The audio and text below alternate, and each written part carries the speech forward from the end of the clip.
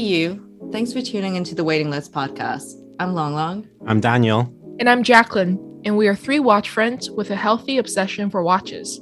So sit back and relax with us while we chat with collectors, industry giants, and share some good vibes.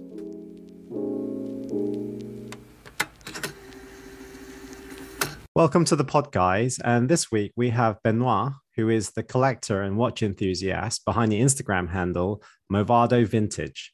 Welcome to the show, Benoit. Very happy to have you on today. Hi, it's a pleasure for me, guys.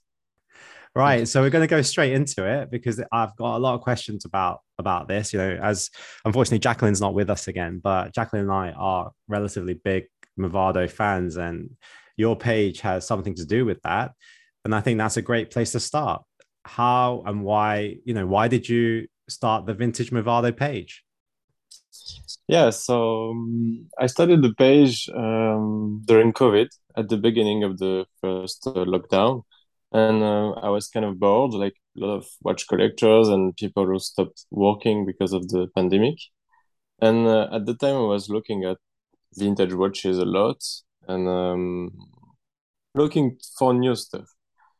And I did some research about Movado, and basically I was looking at auction websites when I was looking through old past sales and listings. And I just wanted to create a page, like a portfolio where I could put all these watches I found on different websites and blog, etc. At the same place. So I just created the page, and then it got some interest from collectors all around the world. And yeah, that was the beginning of the page. Okay. And if you're looking at the auction catalog, there are a lot of vintage pieces there. What's so great about vintage Movado? Why did you not gravitate to, I don't know, vintage VC or vintage Patek even, or vintage AP or other kind of brands? Yeah, so I'm a big fan of all kind of watches, but especially watches from the 40s and 50s. And I'm a big fan of Patek, of course, Vacheron, AP, all these really nice brands from this era.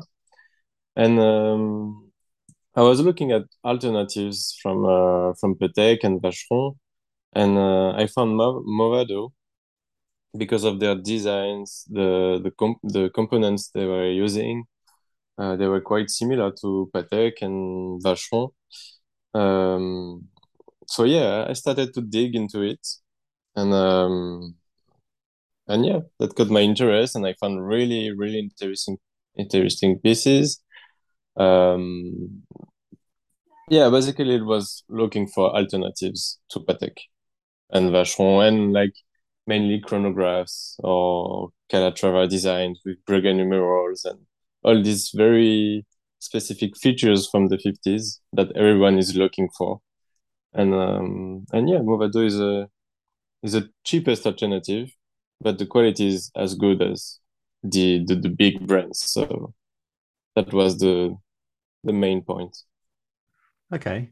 So what would you say? You've been very specific in the period of 40s to 50s. What would you say the design language of that, or what is the thing that draws you to that period of time as opposed to 60s, 70s or neo-vintage time, in the 90s? Yeah, interesting. So I think from the 40s and 50s, the design were really, really elegant, but not so round as the 20s and 30s, where you had basically pocket watches, but for the wrist, so very round shapes, and also handmade. So the quality was really good, but not as sharp as the pieces from the 40s and 50s. And I really like first vintage chronograph with a step case, and very straight lugs and stuff like that. So more raw designs. And I think from this era you can find a lot of very interesting stuff. There were case maker that did super good job on this with cases with a lot of angles, very sharp, um, faceted lugs, and many kind of different bezels. And yeah, that's what I like in this era. Also, the dials are really interesting compared to later eras. I really like the all the scales you have on chronographs or on more simple watches, like the different finishing of the on the dials, two-tone dials, three-tone dials, applied numerals, and also hands are very elegant, very nice. Dauphine hands and like feuille hands are really elegant, and that's something you don't find in the watches from the 70s 80s, which are more sporty angulars but less sophisticated. I think from the 50s, really, like that was the period where you can find inspiration from the 40s in more mature way, and the design are really sophisticated, I think.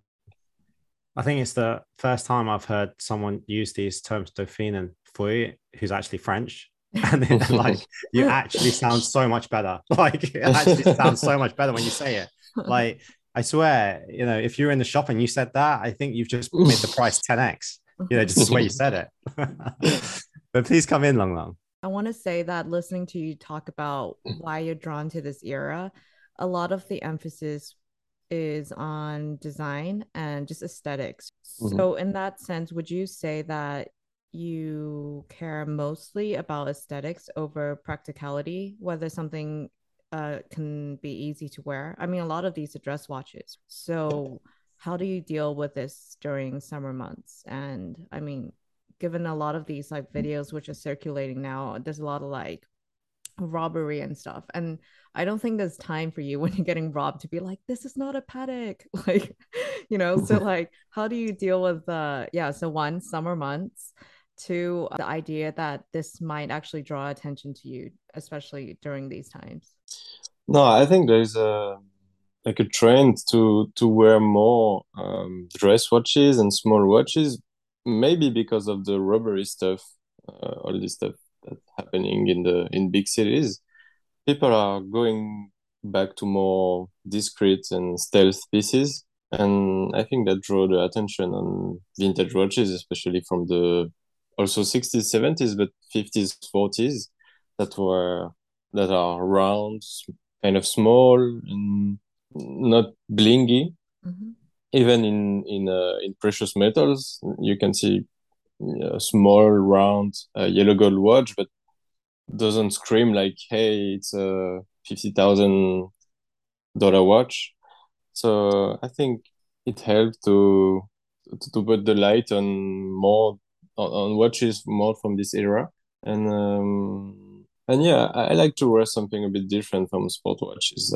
I wore a lot of Rolexes, AP, and stuff like that for years, and now I'm going to something a bit different, a bit more towards the past, with a lot of history, and yeah, just something you don't see every day. And I think the design from this era are really interesting and nice.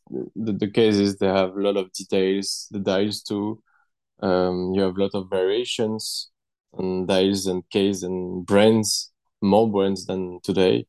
And there's not always the same watches you see online, on forums, on videos, on Instagram. The variety is so huge, and it's way more fun than like modern watches, I think. I have a follow-up question about this. So after you kind of like moved away from AP and the big brands, Vacheron, do you look at them the same way, or it's just you're not able to see them the same way nowadays? Like, because now you've moved on and you appreciate this type of watch. Do you now see, say, like a Royal can go, ugh, another one? I like to wear them because it's really good watches, like even the modern ones. On the wrist, it works very well. But yeah, it's more difficult to say. But I'm getting more interested about vintage watches for the sake of scholarship and details and learning. Mm-hmm. But I still like to wear modern watches a lot because they're so easy to wear, waterproof, practical, accurate, and yeah, but that's a different appreciation of watches, I think. It's more daily pieces, modern watches as daily, and vintage watches as collection. Okay. I was going to say, like, with Long Long's question about being scared of robbery, you know, if I was a robber, like, I'd be like so pissed off if I'd stolen a watch and it wasn't worth anything. And the thing with the 40s, 50s is, I think, yeah, there are different lots of cases, but when we're talking about we're talking rarity, you know, it's very hard to find these things in good condition. But when you do, most of the time, the differences are so subtle. You know, it's not like, I mean, if you see a Royal Oak case shape from afar, you know it's a Royal Oak case shape. If you see a Panerai from afar, you can know it's Panerai. When you see Richard Mille, you know it's well, it might be a Hublot, but or Frank Muller, but you're still going to be good, right? Unless you end up like picking up the Frank Muller as a robber. But with vintage watches, the risk is so high that is it worth the effort to pick up a dud that isn't a Patek? You know, you almost, you know, you can't even say, oh, look at that guy because he's wearing like these clothes. It must be a vintage Patek or something. So maybe in that case, it's as a robber or a burglar or whatever, it's too high risk of catching a dud, not worth the effort, I guess. But that kind of goes on to my next question. Why are you laughing, Long Long? Like, just in case there are robbers out there listening. I'm giving an education, yeah. Like, giving an education, yeah. And also, you know, with vintage watches, man, real collectors have trouble actually defining if it's authentic anyway, you know, let alone a robber. So, but that does kind of lead on to my next question in the fact that, you know, I did mention that a lot of these watches in that period are very similar. And that you mentioned that, you know, lots of the larger brands, the bigger brands that exist today, are actually using the same hands, dials, and case makers from the period. Was this a fact that actually, you know, all brands were doing this? Or was it just a select few that were doing it? You know, was it across the board, everybody was just outsourcing everything, and so the standard was the same? Or was it just, yeah, the top brands? No, I think back in the days, it was very, I mean, the watchmakers were doing movements like watches, but just the mechanics, and then they were buying the external components from suppliers, and then assemble the watch. But the main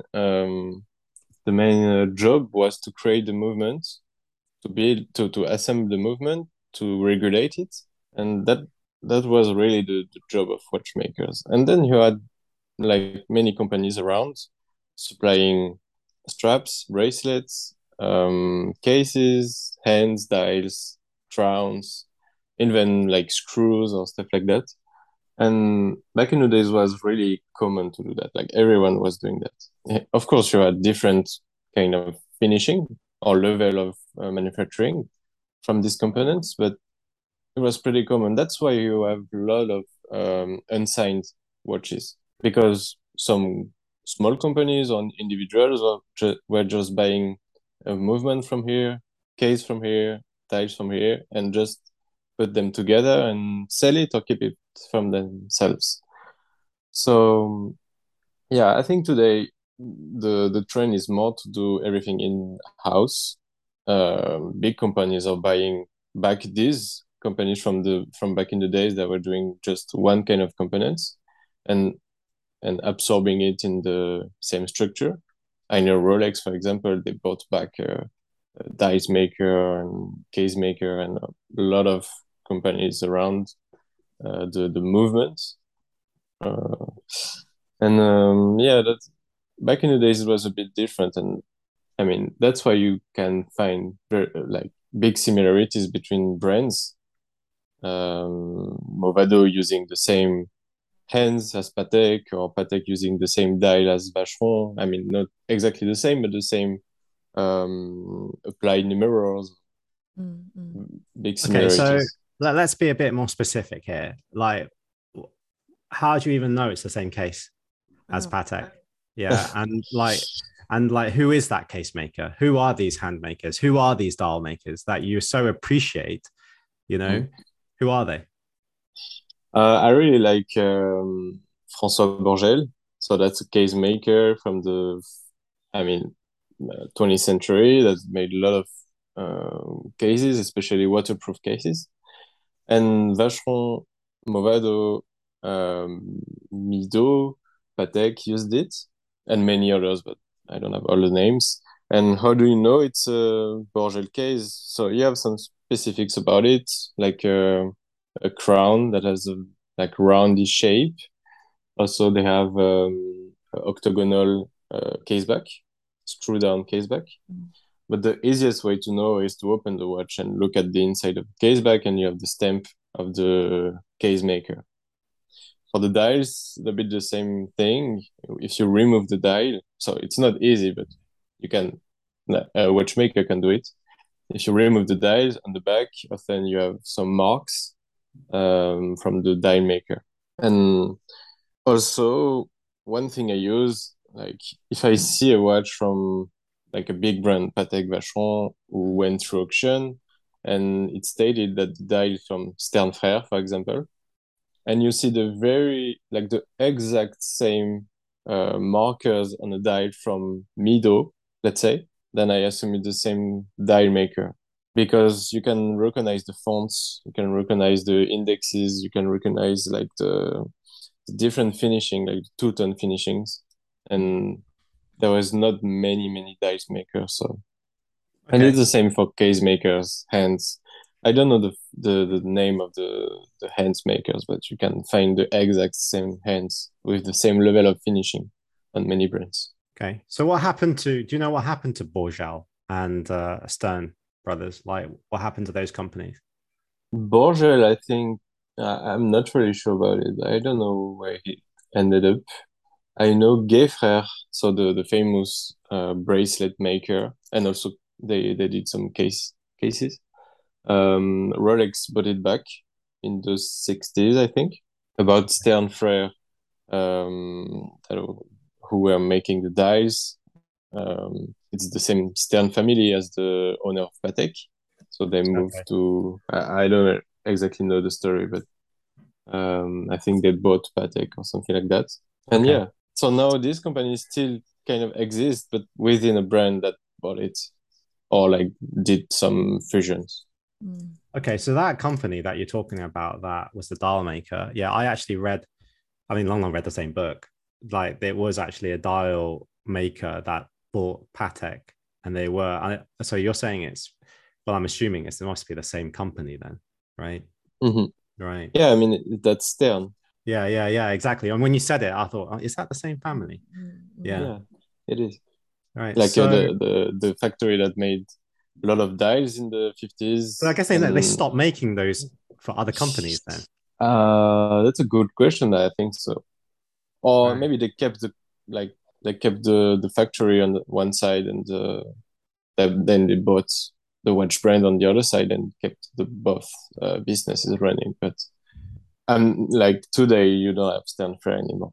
It doesn't exist. You have other ones, Metalem SA, for example, who's making dials for very like nice brands and independent. But yeah, it's the same story as today. You still have parts suppliers, but maybe not the same as back in the days. Okay, right. And when we talk about these Movado, one of the things that you said was attractive about them was the price point. So how much are these things going for? I mean, we can find a very nice small time only Movado for like around $500 to $1,000, and it's going up to a lot. I mean, you can find chronographs in steel with Breguet numerals in very, very good condition for around $20,000 or more. With I saw asking prices like up to $50,000 for super rare waterproof cases from Borgel Frère, from Taubert Frère, so it's same as François Borgel. Like the same shape as some Patek 565. I don't know if you know this one, but it's a Patek time only with a waterproof case, a monoblock waterproof case, and Movado did use the same case for chronographs and time only watches, but they made very few. And I saw some guys who has this kind of chronographs in like pristine condition with applied burgundy mirrors, and basically you have all the like the key features of watches from the 50s in this Movado, and it's worth a lot. But I mean, the median price would be around, yeah, let's say 2000, I think. So you can find really a lot of stuff in good condition, price range. Did Movado get like revamped, like bought over and then rebranded or something? Because if you just search now, there is Movado online, right? And it's the modern version.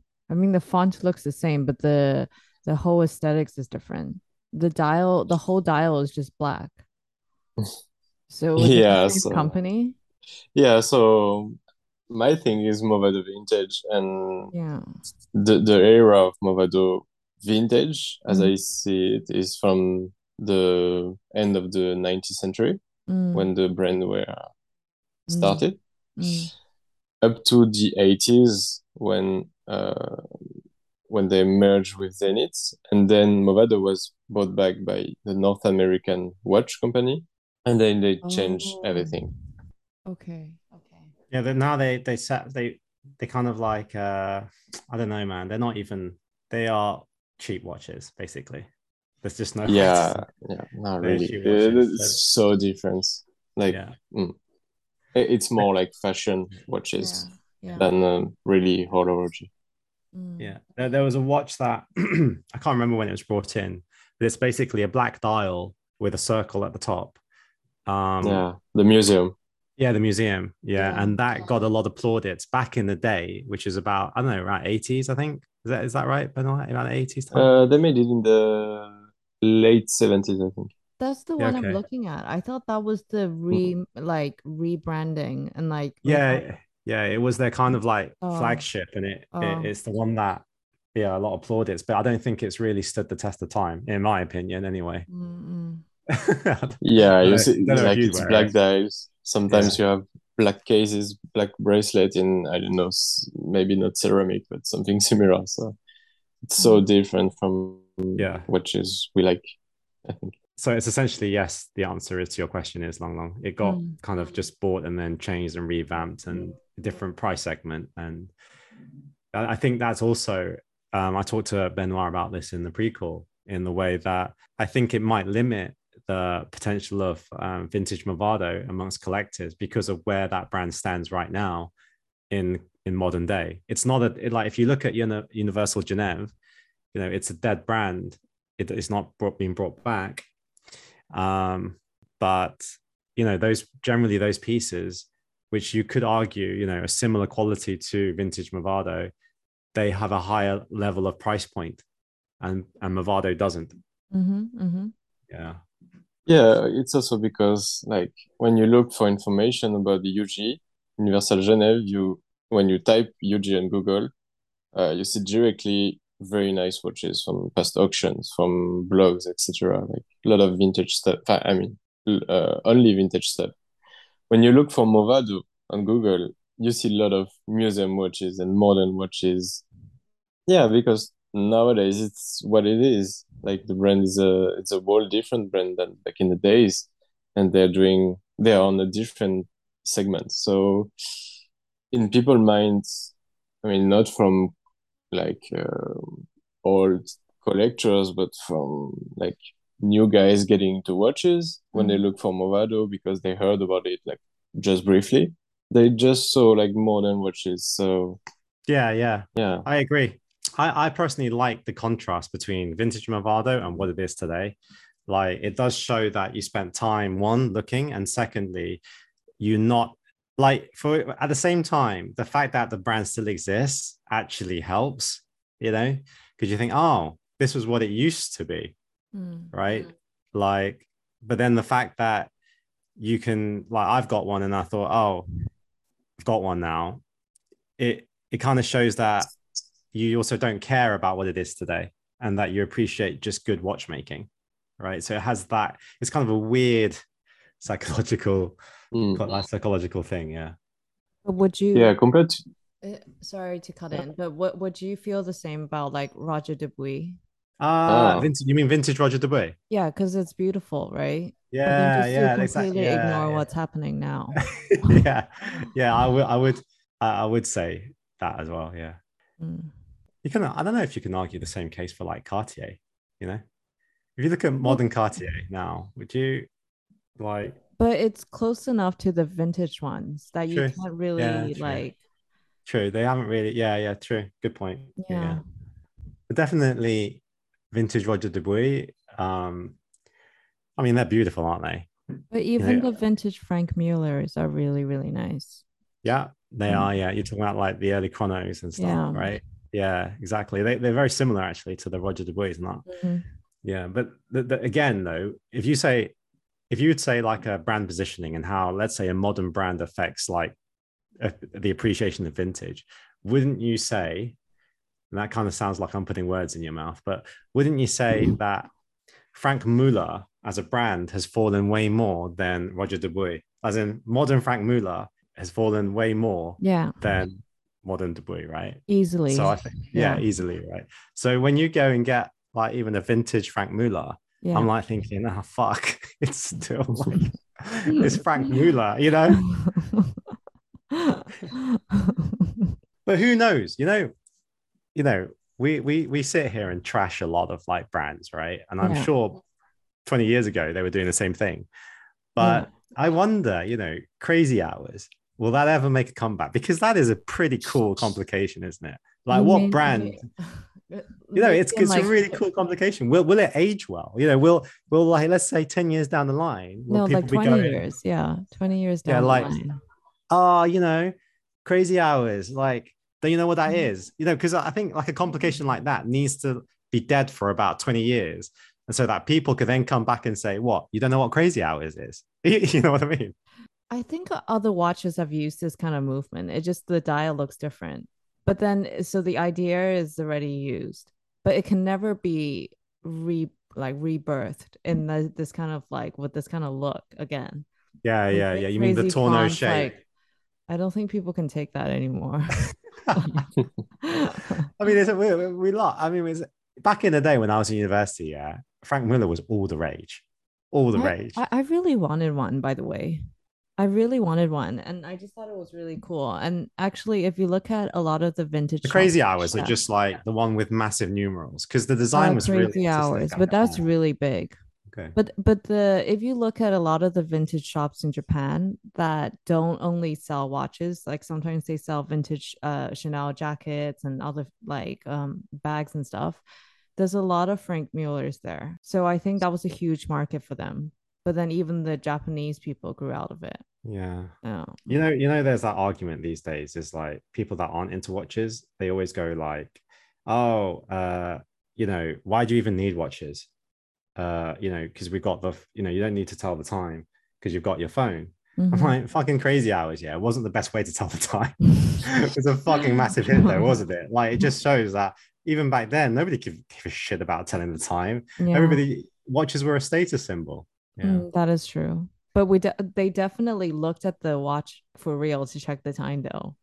Yeah, but it'd be like Yeah. it was almost the fact that you couldn't tell the time that it was such a selling point. It's so weird I know. how a consumer thinks. If you're thinking like a sales guy, right? He goes, "Oh, this piece," and then he goes, "Oh," and the guy looks at it and he thinks, how are you supposed to tell the time? Why are the numbers like all messed up?" Yeah, and then the guy goes, "This is called the Crazy Hours. Like, look at it, yeah, and look as I turn the thing, and then you can almost see the consumer going, wow, yeah." That is so different. I want that done. Impulse buy. Boom. Yeah. £7,000 a pop, which is about, I don't know, 80K Hong Kong at the time. Was it? Yeah. I think Mm, they were about that price, right? Was it? I don't know. Yeah. I bet we're not going to get any messages trying to correct me because nobody knows. Because No one's nobody. gonna admit they had one. Yeah, exactly. Right. Anyway, back to this podcast. Sorry about that, Benoit. We got kind of carried away there. But you mentioned that watchmakers at that time were really about making the movement and stuff like that. And you mentioned that you're a big fan of the chronographs. I have kind of looked at those chronographs, and I think, I don't, correct me if I'm wrong, they like the M90, M95, seem to be very collectible amongst the crowd that are into vintage Movado. What's so good about these pieces? Because I've looked, my personal opinion is I think they're a bit like thick, personally. Oh, the Movado chronograph, depends on the era, but if you look at chronographs from Movado from the 40s and 50s, the early M90, M95, they're really thin, and the case has a small diameter from 30 to 35.5, and they move on more sporty ones in the 60s, still with the M95, not the M90, I think, but yeah, with a black bezel, black dial, and more like a diver chronograph watch. And these ones are already like a bit bigger and thicker, but the old ones are more similar to early Vacheron and Patek chronographs. So what makes it so interesting and collectible, I think, um, first, the movement is an in-house movement made by Frédéric Piguet. So that's two things which is really collectible. One is the fact that it's an in-house movement, and back in the days, even Patek were using the Lemania. So there was not many in-house movements. Yeah. And also made by Frédéric Piguet, who's a like legendary watch conceptor, watchmaker. Also, I think the design is really something about it. Like they did chronograph with super nice cases, Calatrava shaped case with a flat bezel, like some early Pateks. They made some waterproof cases with François Bourgel, very similar to the Patek 1463, which is very collectible. The dials are also like very well designed, and with like something kind of specific is the chronograph hands. The small hands are serpentine hands, so it's shaped like a small wave. Yeah. And this is a fun twist. And yeah, you have a like large variety of vintage Movado chronograph, but I think the main factor is the fact that they're really close to very big brands, vintage chronograph that are really collectible. So it's kind of the cheap alternative to them. Yeah. The nerd in me loved how you said 35.5. Like you didn't round it up to 36. You didn't round it down to 35. No. I thought, this guy's a real watch collector, 35.5. Yeah, like you can tell a lot by this guy because he said 35.5. All right. You graduated from just saying 5711. So one of the things you say is that it's affordable. Obviously, that's subjective. You say they're going around 2K to 5K US dollars. But to a lot of people, that is still not that affordable, especially people that are just coming into this like hobby. Would you say that, do you know any other brands that kind of, again, around that time period, doing the same thing, but are even cheaper than like Movado? Wow, that's not an easy question, but you can find, I think Mido is a good alternative. You can find some very nice Mido watches, very nice dials, and waterproof cases also from François Bourgel. And these watches are more around $500 to like between 5 and 800. How about Tissot?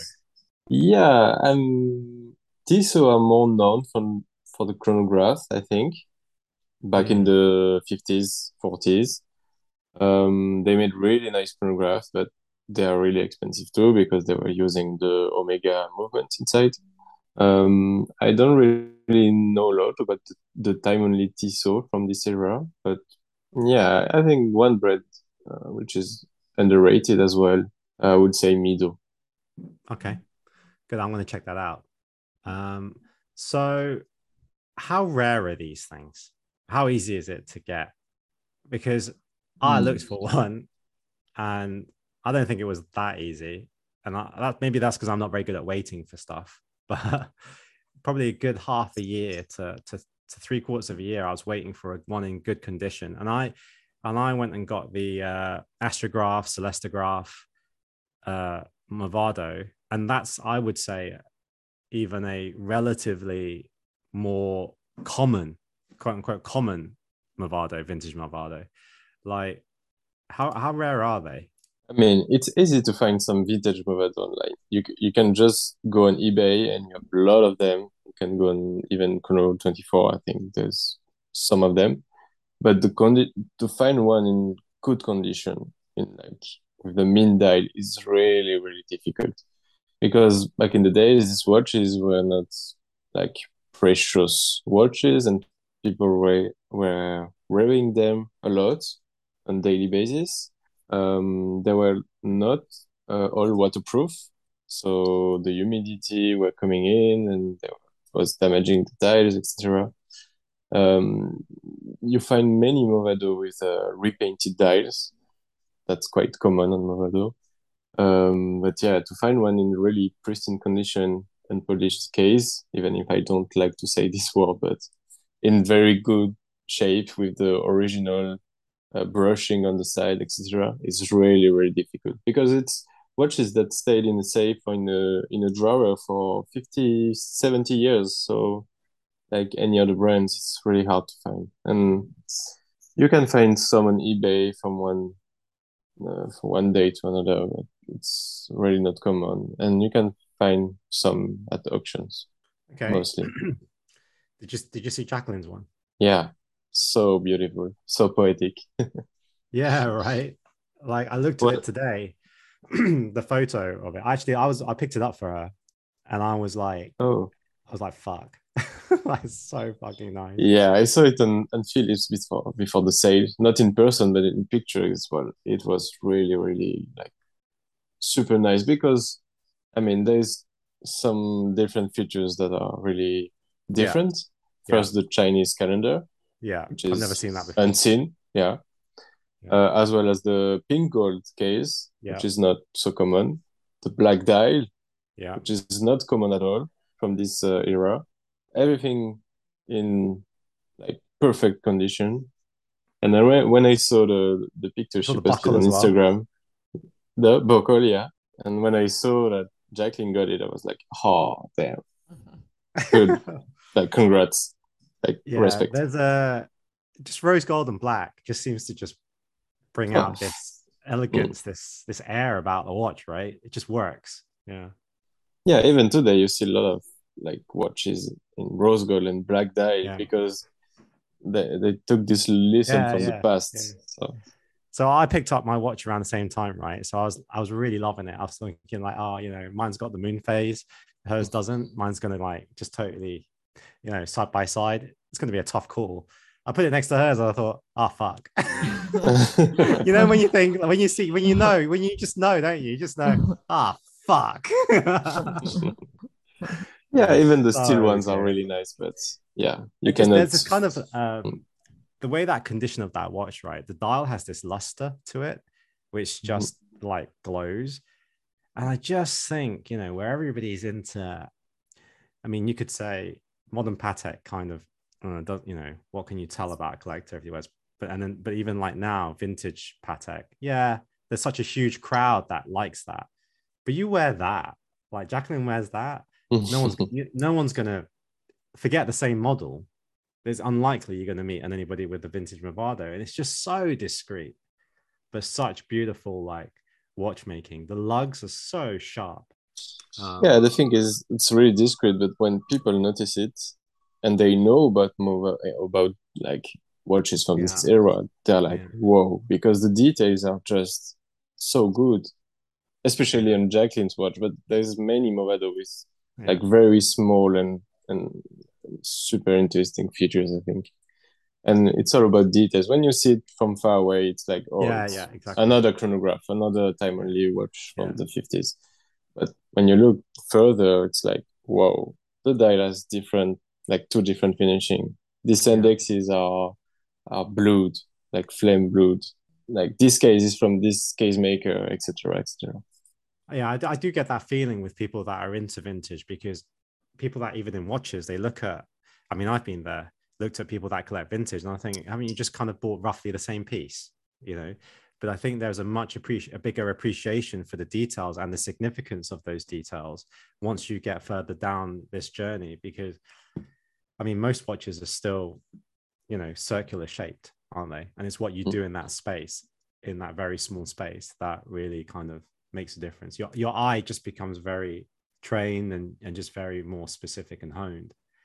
But in terms of vintage Movado, what would you say the holy grails are? So we've mentioned like the chronographs, which are your personal favorites, but what other pieces are there that you think, if I was a collector of vintage Movado, which you are, I would love to add to my collection?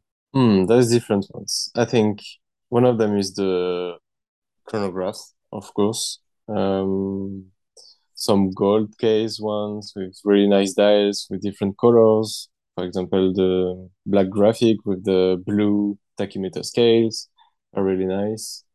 Everything with Breguet numerals are really collectible and true grails into the Movado world. But I think the best of the best will be surprising, but it's the early polyplan, especially in white gold, which are the kind of the first wristwatches from Movado with very interesting movement, which is in 3 dimension. I mean, the main plate of the movement is on 3 different sides, let's say. And these watches are really, really rare because they made like very few of them back in the days. It was really different from what people were wearing. I mean, it was still the pocket watches period, and the Polyplan was one of the first wristwatches.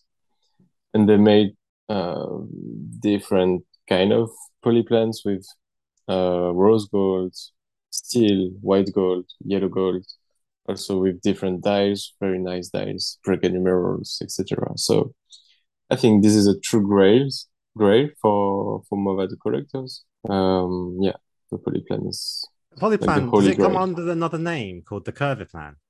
Is it the same watch? No, the curvy plan is a bit different. The movement is flat, but the case is rounded, like a Okay. tank cintré a bit, but the movement is flat.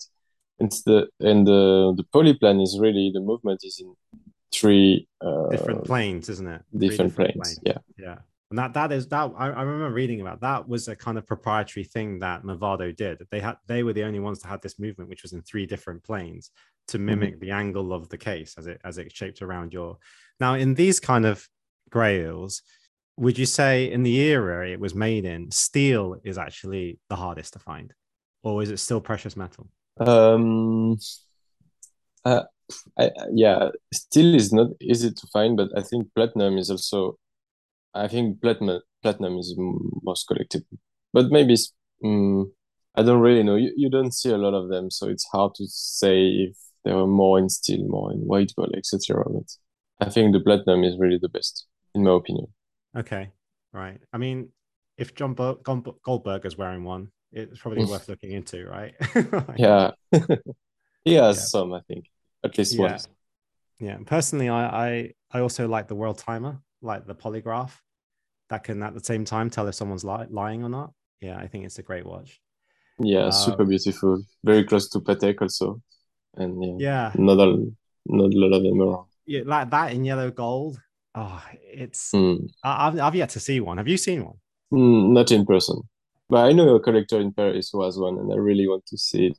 So I Oh, hope I will see one in I would person just have soon. bombarded him I would have bombarded him with flower emojis and everything, just to just to see that polygraph. God, I really I love a world timer, right? And the thing is, modern world timers is really expensive. Yeah. So if you could find a vintage one, it just has it's just more exclusive and it's such a great kind of romantic complication to have. Yeah, and I mean that is like something magical around the world time also, Mm. especially in vintage ones because like there were not a lot of them around. Yeah, So yeah, exactly. I always think where world travel was just very limited at that time. And it's funny because it's limited now, but um, you wonder who actually bought that, like to use as a world timer in that time. Where I mean, I don't know how many people planes were carrying back then, but probably like similar to probably even less than what a modern Boss carries, right? Mm. So it must be someone of some importance, you think. But when people are looking into vintage Movado, where is the best source of information for this? Well, Where did you get all your information from? My information is coming from mostly auction websites. I did look at almost all the listings from the past auctions, and you can find really interesting information in the descriptions because they always state which movement is it. Sometimes you see the inside of the watch, so you can see the inside case back where the stamp of the case maker is. But yeah, mostly auction website because you cannot find a lot of information on blogs. There's some new article that came out 1 or 2 years ago, very interesting, but the information is very limited on this. You have a book about Movado, which is the Movado history. Inside this book, there's pictures of really rare Movado and like example you cannot see anywhere else. But yeah, I would say mostly go on Christie's, go on Antiquarium, go on Sotheby's, search for Movado listings, and yeah, that's the best source I think today. Okay. And I want to finish on what is the most common question you get regarding vintage Movado on your page? And it can't be I mean, if it's like, is this for sale? That doesn't count. No, not yeah. I got some. Is it for sale? But I state in my profile that all the watches come from other collectors or auction websites. Now the question I got all the time is, what do you think of my watch, and from which year is it? So they're actually approaching you for information. Yeah, most information. Like, is it original? What do you think it's worth? But the most asked question is from which year is it? It's interesting, isn't it? Like, you can open up a page called Vintage Movado, post pictures that are basically reposted, other collectors' watches, and then people think that you're an information source, a reliable one. Yeah, that's funny because most of the time I cannot tell the exact date of the watch. Like, I just can tell if the dial is original, not repainted, the quality, the approx value based on is the case is yellow gold or not, and stuff like that. But yeah, I would have it a guess that Long Long's main message is, will you go out with me for dinner? Not quite like that, but like written in many different variations. And then I think Long Long will probably be an expert in AP and mooncake boxes these days. and just mooncake gifts, right? Yeah, there's a lot of mooncakes coming. Just to put it out there, I have told most people, like, please, like, just give it to someone else, because I just don't want it to go to waste. And it's like me eating everything. And it's kind of weird. Like, all my friends are watch people, so you're kind of gifting it to like other watch people who also have the same one. Yeah. Right, Benoit. Well, that's been such a pleasure to talk to you. I think we could go on for ages, right? Because it is pure watch collector talk, which, as much as I think the audience love it when we get industry titans on, I do think that they also really appreciate the down-to-earth style you get when you just plain talking watches in a humble, like, non-agenda kind of way. However, we do need to move on, and we go on to the reverso round. So hit us with your questions. Yeah, so I would like to ask you both the same question, which is about vintage watches. You have different features on it. You have the design, you have the movement, so the mechanical part, and you have the history of the brand. In your opinion, which is the main factor, the number one factor who's affecting the value in terms of money-wise, and the value, the perceived value of the watch? Okay, I'll go first. Well, I think monetary value is going to be the brand still, right? Because when a lot of brands are still making similar watches, as you say, I mean, it's kind of proven, isn't it? You've got vintage Movado, vintage JLC, vintage Patek, all using the same ones. But why is Patek like worth like $200,000 US, and why is Movado worth, when it's the same? The only difference is the brand. So I think that's a relatively straightforward one to say. Clearly, the modern positioning of the brand affects the vintage market. In terms of my own perception, I would say that design, aesthetics, right? Whether a brand exists in modern day or not isn't like a priority, but it's a bonus, I think. You do kind of appreciate a brand that has managed to have that longevity into modern day, just the appreciation of any company being able to weather the times. That's a struggle, and that I think a lot of companies face that, and a lot of companies don't succeed. The quartz crisis being a clear example of that. But I would say design. I love Breguet numerals. I love a well-balanced style. That it's really strange, right? Personally, the vintage pieces seem to have the balance of the dial in time-only pieces, and even some chronographs, much better than the modern pieces, right? You can, if you ever put them to side, and I'm not talking just about the balance of the dial, I'm talking in relation to the case and the lugs and the dimensions of the watch.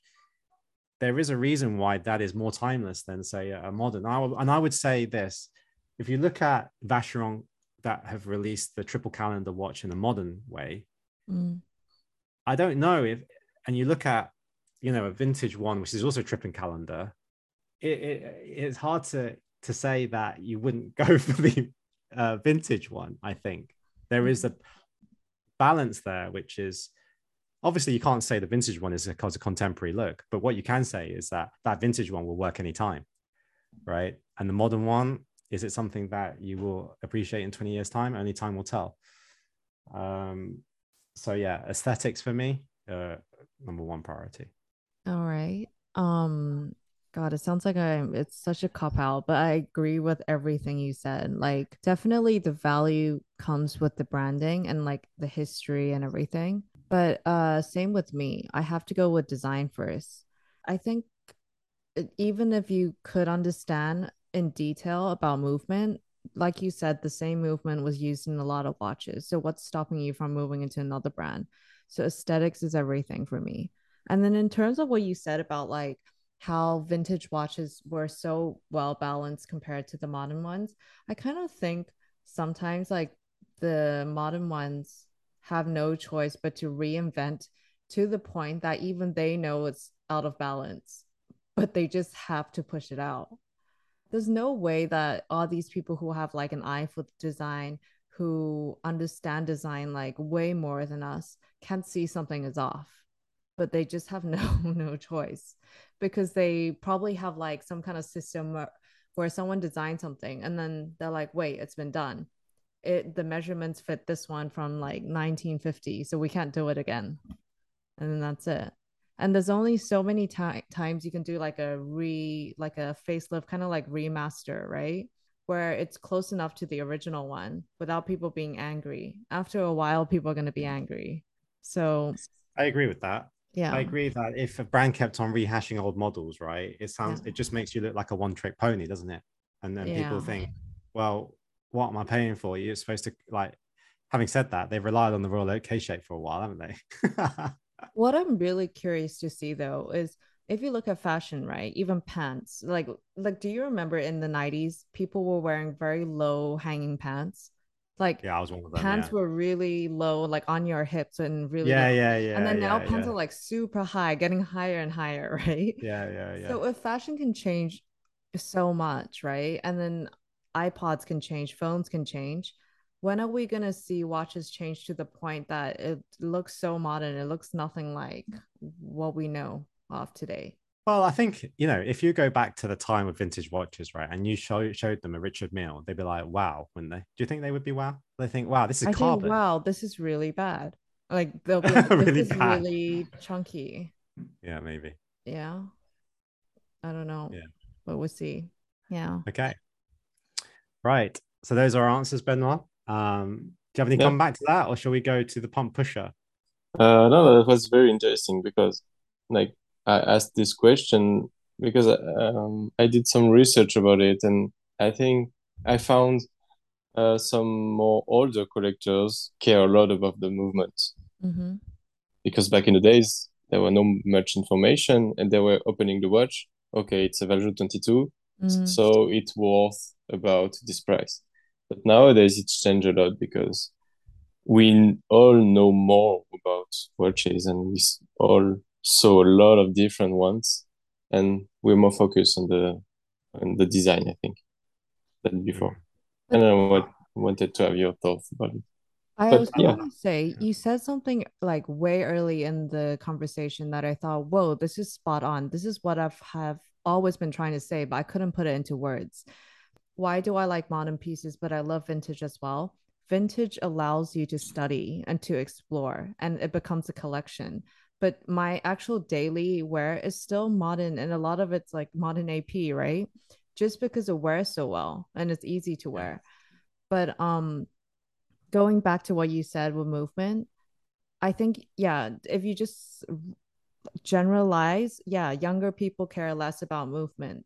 Unless I think people who are very into vintage, there's certain references they really care about movement. Like, I mean, just from the top of my head, if you think about, like, say, Calatrava, right? Patek's Calatrava, people who say, okay, I'm going to start collecting Patek, even though there's such little difference in like the dial, I think people want like the 96 movement, right? And they really care about it. And they look at the like, they open it up, they check how clean it is, and just every little detail matters. So I think you're right. Generally speaking, older collectors care about movement more. I thought Benoit was just being nice. He was saying I was young. No, you I thought like that was you're just not a, part of this. I that's all wanted I to heard. see like Yeah, that's Yeah. the only thing I heard. I didn't. Isn't that what you said, Daniel? You're young. I thought it came out like exactly. that. Sorry. Right, we go to the pump push around. Right, number one. Oh, so I forgot to ask. Are you ready? Yeah, I'm ready. Right, you live in the south of France, right? Yes. How good is that life? To be honest, it's really good. There's almost Yeah. no rain. Very nice weather every day. Very nice surroundings to like very nice nature. The only thing is during winter, it's like a bit empty, and also we have a lot of wind and Empty. What do you mean by empty? Like people hiding. not much people around. Oh, that's great. Yeah, I was like, Yes, sounds ideal. depends. Yeah. Yeah, Okay. but yeah, it's Are quite you good. actually in Provence? No, now I'm in Paris because I Okay. went to Paris for work this week. But yeah, Okay, but usually I'm you in actually, Provence. but usually you're in Provence. Yes. Okay, that is a Dan, source of huge jealousy. can we like next time we do a pump pusher with like a collector, preferably living in Hong Kong, can you ask the same question? I just want to see their reaction. How good is it to live in Hong Kong? And just see what they say. The thing is, do you guys like? I mean, Provence, you guys have good food as well, right? Like, Yeah, super good food, super good yeah, products. Yeah. yeah, like the wine and the cheese must be insanely good, right? The vegetables, the fruits are just Yeah. grown Does around. anything even Yeah. go to a freezer where you are? Not much, not much. Yeah, right. But out of those good things, what is the best thing? Oh,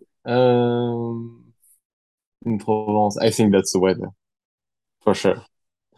Because I was living in Paris for many years before, and Well, that as you is know, it's definitely the same answer that a Hong Konger would give.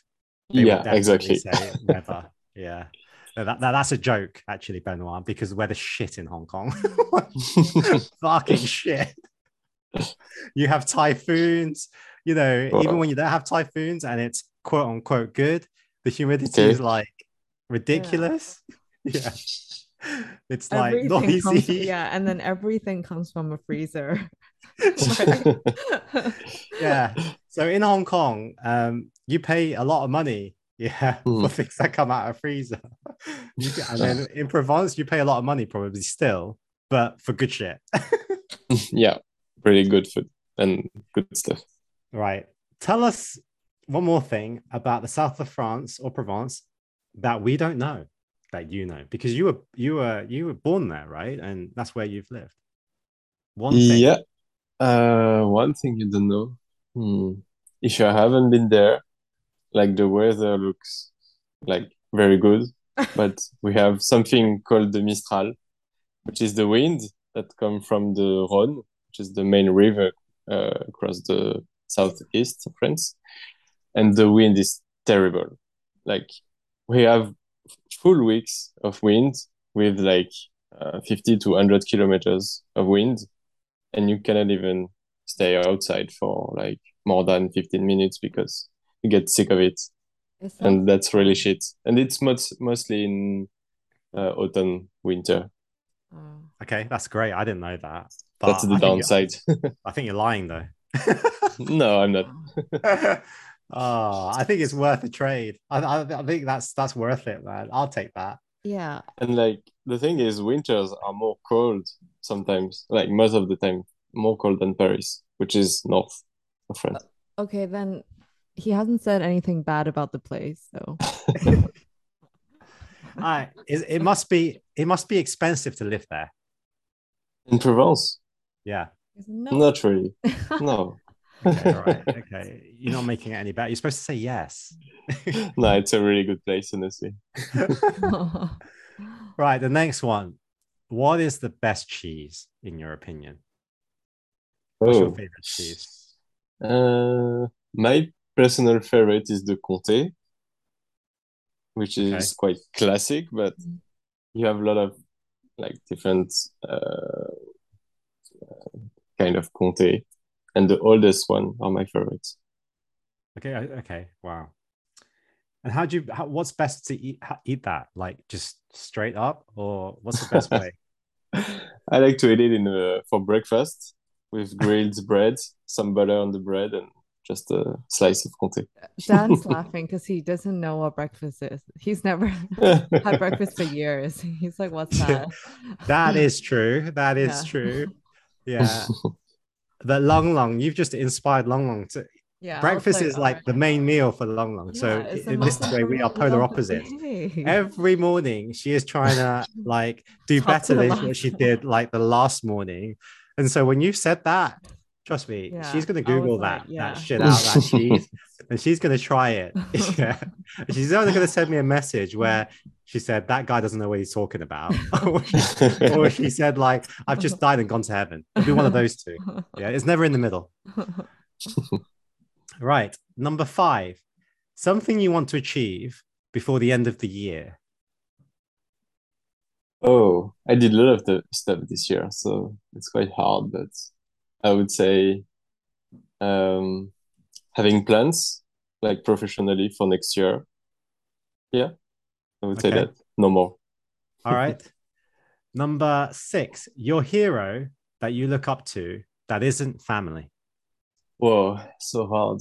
Uh, I don't like this question because usually I never know how to answer. It's all right. You live in Provence. Uh, I mean, I don't have a hero, but a lot of people that inspire me in different fields. But I don't have like one specific person who I Okay. follow. Dan, stop Yeah. pointing at yourself. Sorry, but So what? Stop pointing at yourself. The reason why he was having trouble is he was trying to pick between me and you. That's why. Right. Number 7, your favorite movie of all time. would be easy, but I really like James Bond. And I'm Mm. not like a big movie guy, but I follow all the James Bond, like from the earlier ones and to the last ones, and yeah. Mm. Okay. And number 8, your favorite book of all time.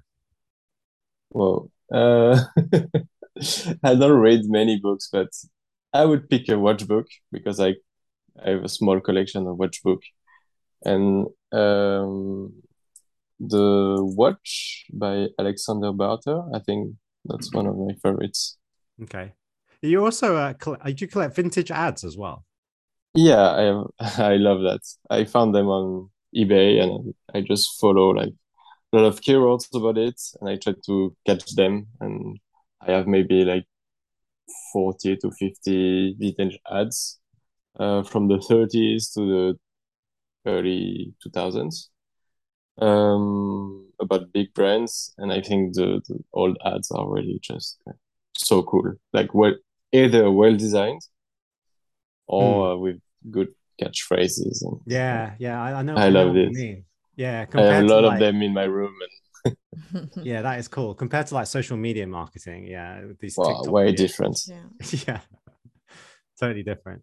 There's a lot of thought that you find in them. Yeah, and I mean, they had like so few way of communication back in the days. Only, Yeah. I mean, if you look back at the 20s, 30s, 40s, 50s period, they had just magazines basically, and one page or one quarter of page of one big magazine. So they had to be really innovative. Yeah, and also, you know, like that photo wasn't designed to last, I don't know, 3 minutes. Yeah, as it is now. You know, a lot of photos are And designed to Instagram, last.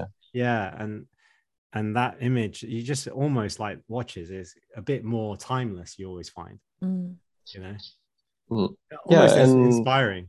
Like I think back to like vintage Rolex ads, you know, where you see the sub, and they're not very like, you think about the angle the photo was taken, it's never kind of perfect, but it's kind of the fact that it wasn't perfect, which kind of makes it really good, you know. yeah, you're right. And even like before that, the pictures of watches in the ads were hand drawing, and all these ads are really cool, I think. Like you can find a lot of Movado ads with hand drawing watches on it, and it's, I think, like more artistic than the later ones. Right, we're on to the last one. The last message that you sent out. On On anything. Yeah. Um, If you tell me like it's okay, then I'm gonna ask for the one before. no, I mean I send a lot of messages to people on Instagram. But like the last one will be with my friend Alex, the watch am on Instagram about his watches, and I wanted to buy a watch from him, which is a AP Disco Volante, but he won't sell it forever, I think. So that was the last conversation. AP Disco Volante. Yeah, the very round ones, like the one Ronnie has. It's the oval one, is it? Round. Is it It's that not one? oval, it's very round, but with the It's like very big bezel and the dial is very small in the center. Okay.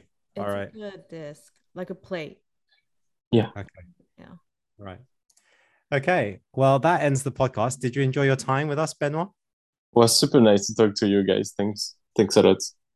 Yeah, it's great. I hope we get to meet sometime. I really hope that you can take us around in Provence. Yeah, of course. Whenever you want, come. Yeah, Yeah. I'm not Ben is paying for anything. inviting himself to every city in the world. Like, No, it will be a pleasure. The thing is, I'm just really shit at making friends. And so this podcast exists only so that I can make friends and leverage things for free. Yeah. And anybody that's basically actually do, like, met a me round offline trip. knows that. You know, Yeah. when I go to Hong Kong, I'm constantly sponging off Long Long. You know, I'm always gone to the toilet when the bill comes. I mean, I've just been like brought up with short hands and deep pockets. Just can't reach into them, you know.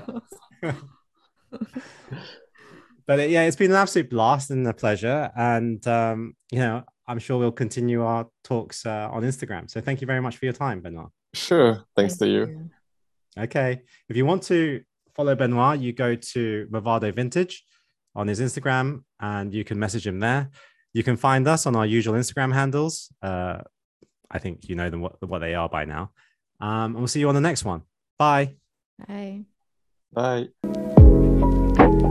As always, thank you for listening to the Waiting List podcast. We hope you've enjoyed it as much as we have. And if you have any questions, comments, or feedback, feel free to reach out to us at the Waiting List Podcast on Instagram or via our private accounts. We'll see you on the next one. Bye. Bye.